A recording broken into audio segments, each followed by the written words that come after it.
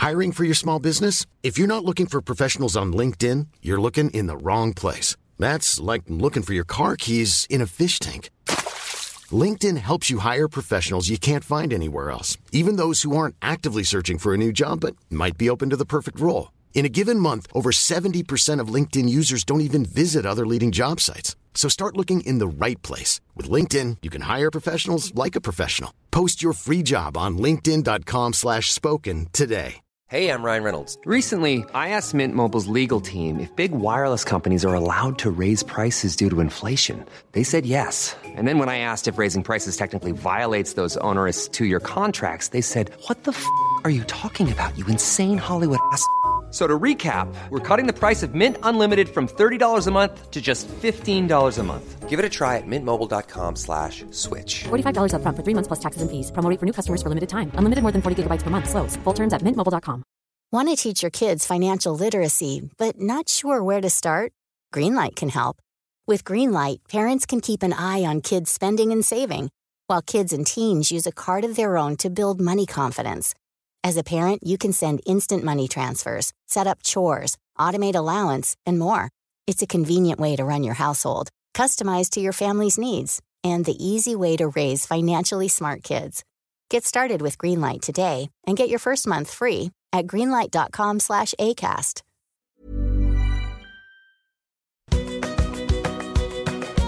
I was able to watch the bear's eyes and its face as it was watching me. And I could see its eyes move around, and I could see it look at each of my eyes and my mouth.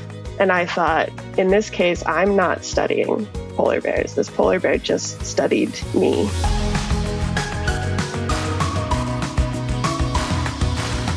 When I think about the future, I can't help but wonder what kind of world will be waiting for kids like me. Will we still be able to go sledding and build snowmen in the winter? Or run through sprinklers and go to water parks in the summer? Will the air outside be safe enough for us to breathe? I'd like to think so. That's why I'm trying to learn as much as I can about climate change science, stories, and solutions, and share what I learn with all of you. Together, we can decide what type of future we want for our planet and discover the power we have in shaping it. This is We the Children, the podcast where kids talk climate change. I'm Zach, your host. I'm 12 years old and I live in Los Angeles, California. And I'm Claire, fellow eco-enthusiast and Zach's teacher. Hey Zach, what are we talking about this week? Today, we're meeting Elisabeth Kruger. She lives in Anchorage, Alaska, and is an expert on polar bears and the important role they play in our ecosystem. Elisabeth studies Arctic conservation and works for the World Wildlife Fund, also known as the WWF, the world's leading conservation organization. As the WWF's Arctic Wildlife Manager, Elisabeth works at the forefront of Arctic conservation, leading efforts to help polar bears and other marine mammals coexist with people in an increasingly warm and ice-free Arctic. I've always wondered how people and polar bears can live together safely in the Arctic. I'm sure Elisabeth has a lot to teach us. Throughout this conversation, I'll share some questions you can discuss with your friends, parents, and classmates. And I'll do my best to define some key terms and concepts that come up as we go. Bundle up, it's time for an Alaskan expedition. Let's meet Elisabeth and dig into her snow-capped stories about polar bears and Arctic conservation. Sometimes I like to say that I don't know that I really decided to study Arctic conservation. Sometimes I feel like it kind of chose me. I was one of those kids who was interested in pretty much everything. And when I was told in college that I had to narrow it down, I went with a default major, actually, which was Russian. I ended up moving to Russia after I graduated from college and spent 4 years in Siberia in an absolutely beautiful, stunning place near Lake Baikal. And there I was able to volunteer for some conservation organizations and also some scientists, and really fell in love with the place and the area of work. Wow. So you spent time in Siberia and also Alaska. Both are pretty remote places. Why do you think you chose to live there?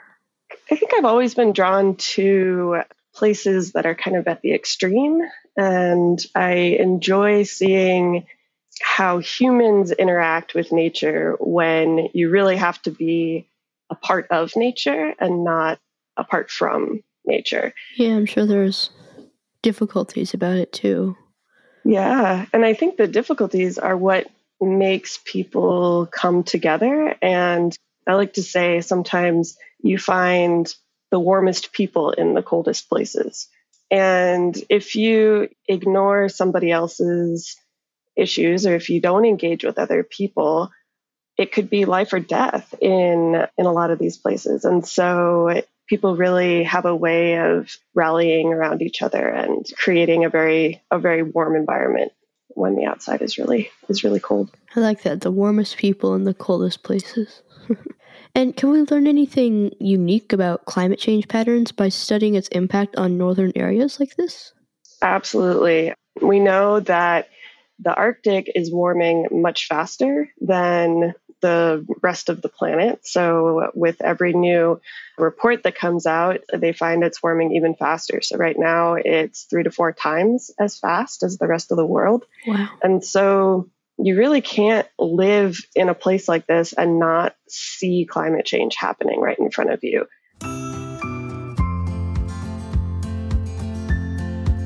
As Elisabeth said, the Arctic is warming much faster than the rest of the planet. Since the Industrial Revolution, the whole planet has warmed by about 1.2 degrees Celsius. But in the Arctic, that number is around 3 degrees. Why is that? Well, there are a few key reasons. 1. Amplification. Less ice and snow means less sunlight being reflected, and more sunlight and warmth being absorbed by the dark ground. 2. Convection. Imagine that the Earth is a big concrete playground. In sunny spots, the ground gets warm, making the air go up because hot air rises. This happens a lot in places like the tropics, but in the icy Arctic, it's not as sunny, and the warm air doesn't rise as much. Now, picture invisible blankets making things warmer. That's the greenhouse gases. In sunny places, that warm blanket goes up and down, spreading out the heat vertically. But in the cold Arctic, it mostly stays near the ground, warming it up even more. 3. Water vapor. Water vapor is super important for a climate. It travels from warm to cold places, helping balance temperatures between the tropics and the poles. In a warmer world, we expect more water vapor in the air, especially in the Arctic. This affects the Arctic in 3 ways. First, water vapor insulates, warming things up. Second, when moist air goes to the poles, it cools and turns into liquid water, releasing more heat and warming the area. Third, more moisture means more clouds, which also warms the Arctic. Scientists are still figuring out exactly how fast the Arctic will warm, but it's possible that we might see the first ice-free Arctic summer in as little as 20 years.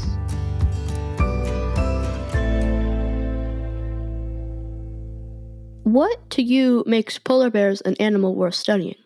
Well, I think polar bears are just an amazing species. If you ever get the chance to see one, they're really, really intelligent. A lot of people in the Arctic say that they're on par with people for intelligence. And when you watch them, and you can watch them kind of solve problems in their life and look at things, and I would say it's very easy to understand that. And also, they're an important part of the ecosystem. They're an important part of people's lives. There's a lot of reasons why they're important. I actually had the chance to see one, or actually 2, while I was on a trip to Svalbard, and we saw a few walking across the ice floats. It's pretty spectacular, huh? I don't think it'll ever get old for me to watch polar bears. Definition time! You just heard me mention Svalbard, and you might be wondering, wait, where in the world did that go? Svalbard is a Norwegian archipelago, or a group of islands, between mainland Norway and the North Pole. One of the world's northernmost inhabited areas, it's known for its rugged terrain of glaciers and frozen tundra, and is home to polar bears as well as Arctic foxes and Svalbard reindeer. The northern lights are visible during the winter, and the summer brings the midnight sun, which is a fun way of saying that they get sunlight 24 hours a day in the summer. Man, imagine how good you could get at basketball if you never had to go home when it gets dark. What's been your most memorable encounter or moment with a polar bear? It's really hard to choose just one. Almost any time you see a polar bear is pretty spectacular. I remember I was actually in Churchill in Canada and was on a polar rover, which are these giant vehicles that are permitted to go into a protected area there on these special roads. And the rovers can stop, and polar bears are doing their thing, waiting for sea ice to form. And so some of them are kind of bored, and they might come up to one of those rovers just to see what it's doing in their backyard, essentially. And I was on there, and a polar bear came up, and it stood on its hind legs, and it put its paws up against the rover where I was. And I was looking out the window, and it felt like my face was a foot or two away from this bear. But I was able to watch the bear's eyes and its face as it was watching me. And I could see its eyes move around my face, and I could see it look at each of my eyes and my mouth and the outside of my face, and it kind of sniffed a little bit, and then it got down and it went over and looked at another person that way. And I thought, well, in this case, I'm not studying polar bears. This polar bear just studied me. That's really cool. You probably don't live in a place where a polar bear is likely to get up close and personal with you, but maybe you've been lucky enough to encounter another kind of wildlife. Have you ever gone diving in the ocean and mingled with sharks? Or gone on safari observing lions and elephants in their natural habitats? Or maybe you've had some interesting animal visitors right in your own backyard? Where are some places you might find yourself interacting with wild animals? What should you do to stay safe when you meet them? How old are polar bears as a species? Well, scientists are still looking at that, but we think that they split off from brown bears or grizzly bears about 500,000 years ago, which is, as far as species goes, it's relatively recently and almost on par with what we think humans actually separated out. Maybe humans are a little bit older than that, but kind of in the same ballpark. Where are they most often found on the planet? So polar bears are only in the Arctic, and there's 5 countries that have polar bears within their territory. And we call those the polar bear range states. That would be Canada, Russia, United States because of Alaska, Norway because of Svalbard, and Greenland are the 5 countries. But there's 19 actually different subpopulations of polar bears all around the Arctic. Wow. Divided between those 5 countries. So there are different subpopulations of polar bears, but what sets polar bears apart from other types of bears? Elisabeth says that there are a few distinguishing features, starting with their adaptations to life in the Arctic. Some of those adaptations are the color of their fur, obviously. They live in a white environment. And as you may have noticed in Svalbard, when you try to look for a polar bear, sometimes it's really hard to spot them because they're white on white. Actually, when researchers are out looking for polar bears to study, often they'll look for polar bear tracks first. And then if you find a set of fresh tracks, if you keep following the tracks, eventually it'll lead you to a polar bear. There are also physical adaptations to their heads, teeth, and paws. The shape of their head and their teeth are really well adapted to catching and eating their primary prey, which is mostly ringed seal and some bearded seal. And so they've got a snout and teeth that are really well situated for sticking into a seal hole in the ice and grabbing a seal and pulling it back. You have a really, really strong neck to be able to do that and strong jaws. And they've also got claws, and the pads of their feet are well adapted to walking on snow and ice. they're so good at navigating their habitat. They can even walk on really thin ice, like ice that I would not walk on. A polar bear can go across, and they do it by spreading out their body weight. And so they kind of spread out their front paws and their hind paws, and they look like they're kind of shimmying across the ice on their stomach. So they spread out their mass so that they don't break through the ice. Polar bears are also unique because no matter what, they always carry their lunch on them.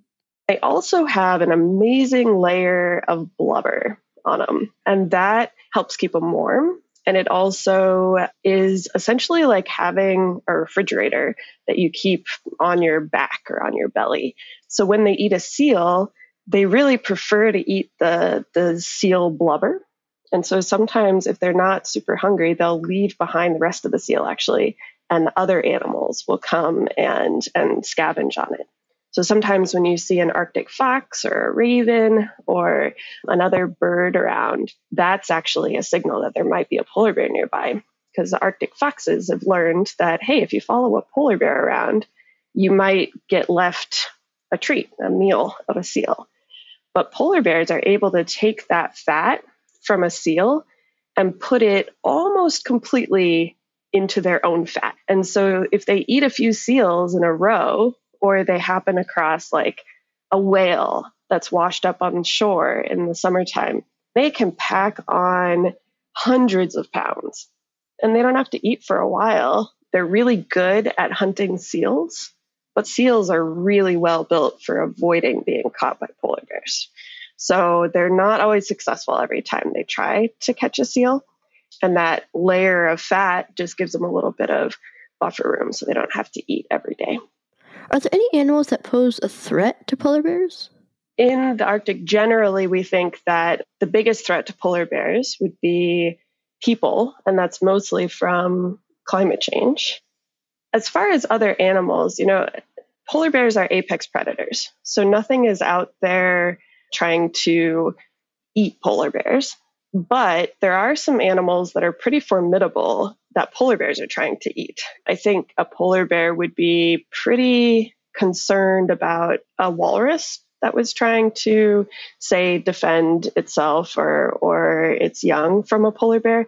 They're enormous, and they've got some pretty formidable tusks. Other than that, there's species that have not been in the same place as polar bears forever. And some of those are orcas that are coming up. And in theory, an orca could be also pretty formidable. But that's kind of a new phenomenon as we're starting to see more orcas come up further north.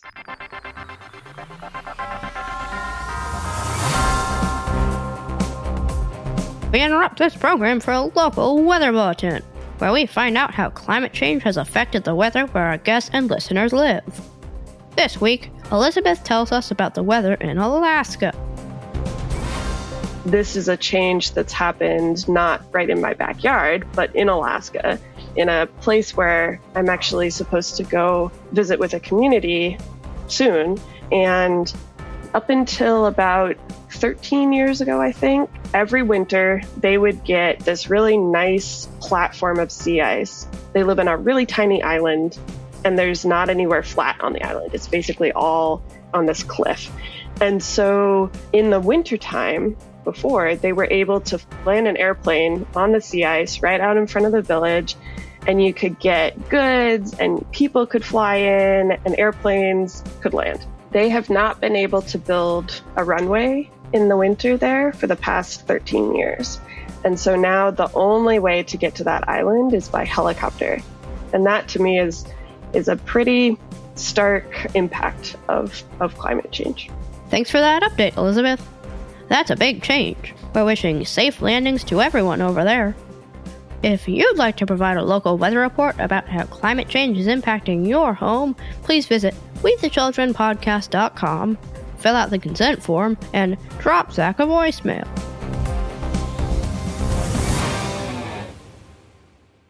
So, 2023 marked the 50th anniversary of the Agreement of Conservation of Polar Bears. Could you explain what that was and if it's still in place and relevant today? Absolutely. Yeah, it is. It is still in place. It is still relevant. It was a really significant agreement where earlier on I talked about the 5 polar bear range states, and those countries got together in 1973, and they all acknowledged that the biggest threat to polar bears around the Arctic back then was commercial hunting, overharvest. And back then, there were a lot of people from outside the Arctic who were coming in and hunting large numbers of polar bears. And that was a big threat. And so these 5 countries got together and they basically stopped that. They banned the commercial hunting of polar bears and they fixed the problem. However, we have a new problem that people were less concerned about in 1973, but is the biggest threat to polar bears now. And that is their loss of habitat, so loss of sea ice that they rely on, caused by warming from climate change. And actually in 2013, some of those same range states came back together and kind of renewed their commitment to work together on polar bear conservation and came up with a new plan that they're still working on right now. But really the biggest thing now, beyond just those 5 countries, it's all of us around the world need to address this global problem of climate change. Definition time. What exactly is sea ice and why is it so important? Sea ice is frozen seawater that forms, expands, and melts in the ocean. For the most part, sea ice expands during winter months and melts during summer months. But in certain regions, some sea ice remains all year round. Elisabeth compares it to the soil of the Amazon rainforest and says sea ice is key to the whole ecosystem for Arctic animals. Microorganisms live in it, and when it gets thinner during the warmer months, more sunlight can reach the algae that forms, feeding other organisms that fish eat. Then, larger creatures like seals eat those fish. And then, polar bears eat the seals, if they can catch them. Sea ice also provides a platform for polar bears and other animals to travel on. In fact, polar bears tend to spend more time on sea ice than they do on land. But because of climate change, sea ice is melting more quickly. This affects polar bears' ability to migrate, find mates, and hunt. If there's ice out there, polar bears don't need to go on land. In some parts of the Arctic, polar bears prefer to build their dens on land in places where maybe the ice isn't as stable. It's kind of an open question with climate change, but we think that bears are starting at least to den more on land. And then definitely in places where the ice is receding and melting in the summertime for longer periods and the polar bears don't have anywhere to go, then they will definitely come onto land. And it's not really a great option for them because when they're out on the sea ice, that's where the seals are. And so when they come on land, there's not really a lot of food that's really well suited for them. There's a lot of things they could probably eat. But remember when I said that polar bears have that amazing ability to take seal fat and put it on themselves as polar bear fat? Well, they can't really do that when it's like grass or even a fish or something like that. So it's generally thought to be better for polar bears for them to be out on the ice and be able to hunt. But they do use land, and they always have used land at least a little bit. Due to changes in their environment, polar bears may have to make some big adjustments to their routine, like finding new places to den or eating less of their favorite food, seals. Have you ever had to make a big change to where you live or to your daily habits? How did it make you feel? How do you think polar bears will feel about the lifestyle changes they might have to make because of the climate? Is it possible to estimate what the polar bear population is today and how it compares to the population when the agreement was put in place? That's such a good question. I wish we could do that more easily. The short answer is yes, we can estimate. We estimate there's somewhere between 25,000 and 31,000 polar bears right now. However, that estimate, it's based on data that's different quality in different places in the Arctic. So remember how I said there's 19 different subpopulations? Well, there's some of those that have been studied really well, and they're pretty sure they have what we call high confidence in the number of polar bears that are in those populations. But there's other populations where we really don't know. So when we say estimate, yes, we can make an estimate, but I wouldn't say that that is set in stone. It's not a precise number. It's an educated guess that's based on some really precise numbers and some really unprecise numbers kind of all put together. Polar bears are really hard to study. They're fairly solitary animals. So they don't spend a lot of time clumped together. They have enormous ranges, and they kind of all spread out a little bit on that enormous range. And so if you're a scientist and you're trying to count them, you would have to be in a lot of different places all at once, and you'd have to be there for a long time to really be able to count. So one of the things we've been working on is trying to figure out some new technology, some new methods to try to make studying polar bears a little cheaper, a little bit easier to get more of that data. So we're getting a little bit better at doing it over time. But that also means we can't really compare what we know now against what they knew in 1973. Because back then, the quality of the data and just the amount of data that they had was way lower. We need to know how they're doing right now so that, say, 50 years from now, somebody can ask the same question you just asked. And rather than saying, well, we don't know what to compare it to, we can actually have a number to compare it to. According to the WWF, there are 4 factors to consider when deciding how vulnerable a species is. 1. Sensitivity. Is a species able to exist as is under changing climate conditions? 2. Adaptive capacity. Is the species able to change in response to changes in the climate? 3. Exposure. What is the extent of the change and variation in climate that the species has to and will have to deal with? 4. Other threats. Is anything else threatening the species, or will human efforts to respond to climate change cause other potential threats? Based on these 4 factors, polar bears are very vulnerable to climate change. Over the next few years, it will become more important than ever to monitor polar bear populations and keep track of how they adjust to less sea ice. Has climate change increased the number of conflicts between polar bears and people? Yeah, we think so. And it looks like they have. People and polar bears have both been living in this area for thousands of years.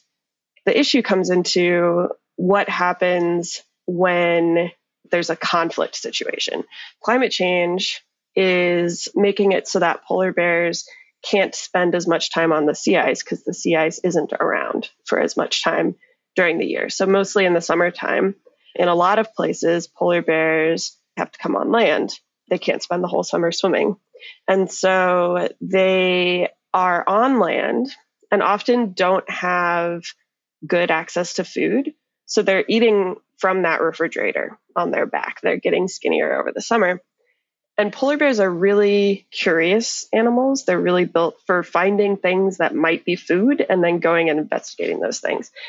And so when they're on land, they're more likely to be attracted into a community by the smells at the dump or the smells of people cooking or processing food. And especially if they're really skinny or nutritionally stressed, they start getting more motivated to get food, and that makes them harder to scare away. And that's the times when polar bears can be particularly dangerous. Most of the time, polar bears are not really going to want to cause harm to people. They've got better things to do. They've got other things on their mind. And you don't want to always be thinking of polar bears as the enemy. And so being able to keep people safe is one of the ways that people can live more harmoniously with wildlife.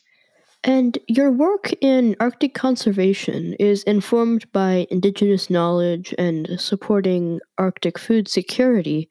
Can you explain what that means and how it protects animals and people? Yeah. So people in the Arctic and in Alaska, specifically Inuit, have been living alongside polar bears and other Arctic wildlife for thousands of years, and often in pretty small communities that are right in polar bear habitat.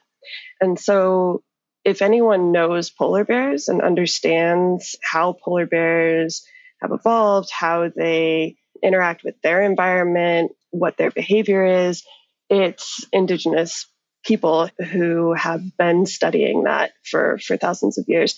So I think it's really important that the people who know those animals that well are involved not only in sharing knowledge, but also in helping to do the conservation and make the decisions about polar bear management and their habitat and things like that.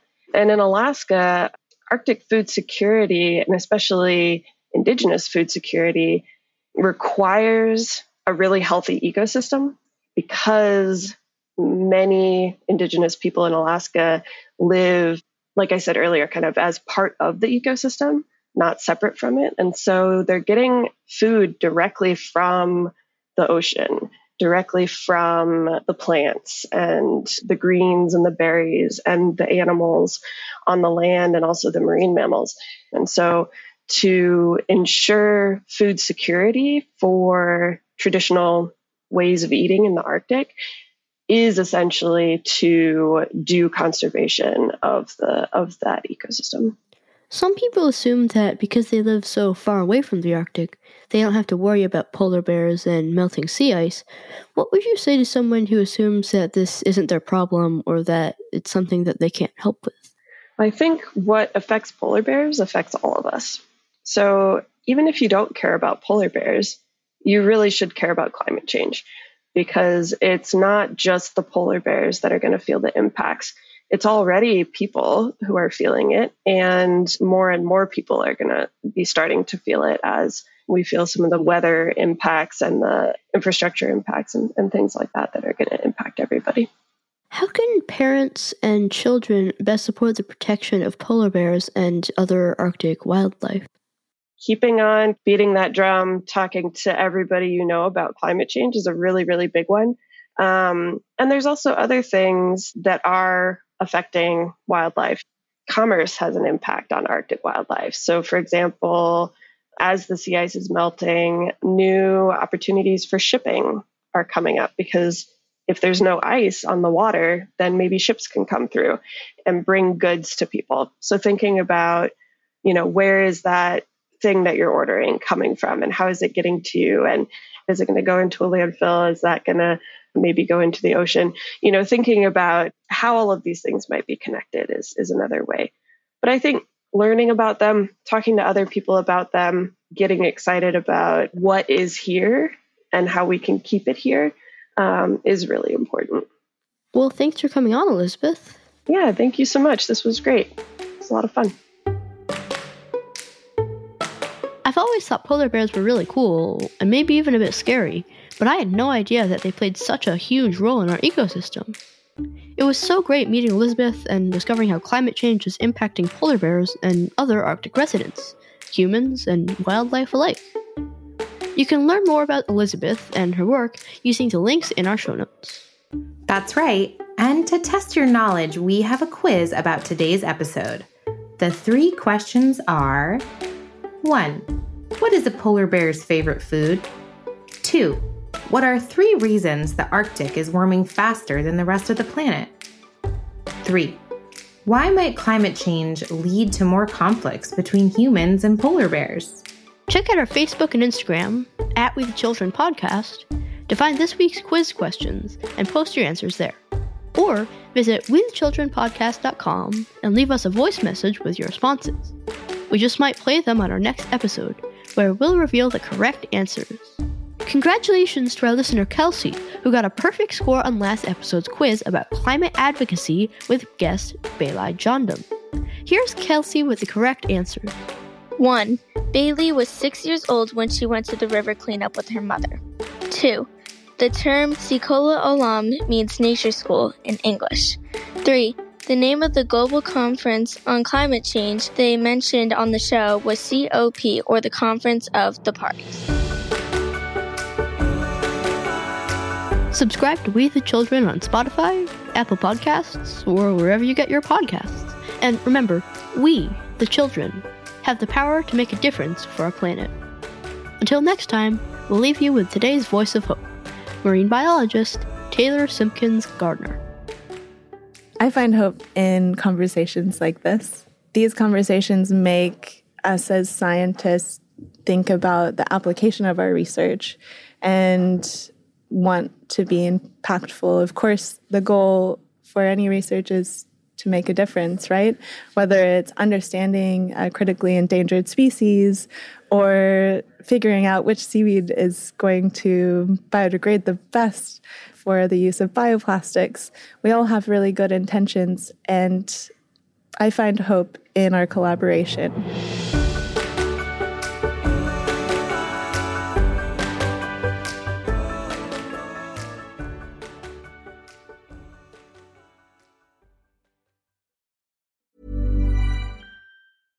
Imagine the softest sheets you've ever felt. Now imagine them getting even softer over time. That's what you'll feel with Boll & Branch's organic cotton sheets. In a recent customer survey, 96% replied that Boll & Branch sheets get softer with every wash. Start getting your best night's sleep in these sheets that get softer and softer for years to come. Try their sheets with a 30-night guarantee. Plus, get 15% off your first order at bollandbranch.com. Code BUTTERY. Exclusions apply. See site for details. Acast powers the world's best podcasts. Here's a show that we recommend. The Real Housewives is a guilty pleasure for most, but if you're looking to not feel guilty about that pleasure, tune in to Everything Iconic with me, Danny Pellegrino, where I break down all the messy moments and behind-the-scenes antics of Bravo's popular franchise. And on Everything Iconic, I also interview celebrity guests like Kelly Ripa, Keke Palmer, Drew Barrymore, Cameron Diaz, and more about their guilty pleasures, their past work, and so much more. So if you're pop culture obsessed and find yourself watching way too much reality TV like me, tune into Everything Iconic with Danny Pellegrino, wherever you listen to podcasts. Acast helps creators launch, grow, and monetize their podcasts everywhere. Acast.com.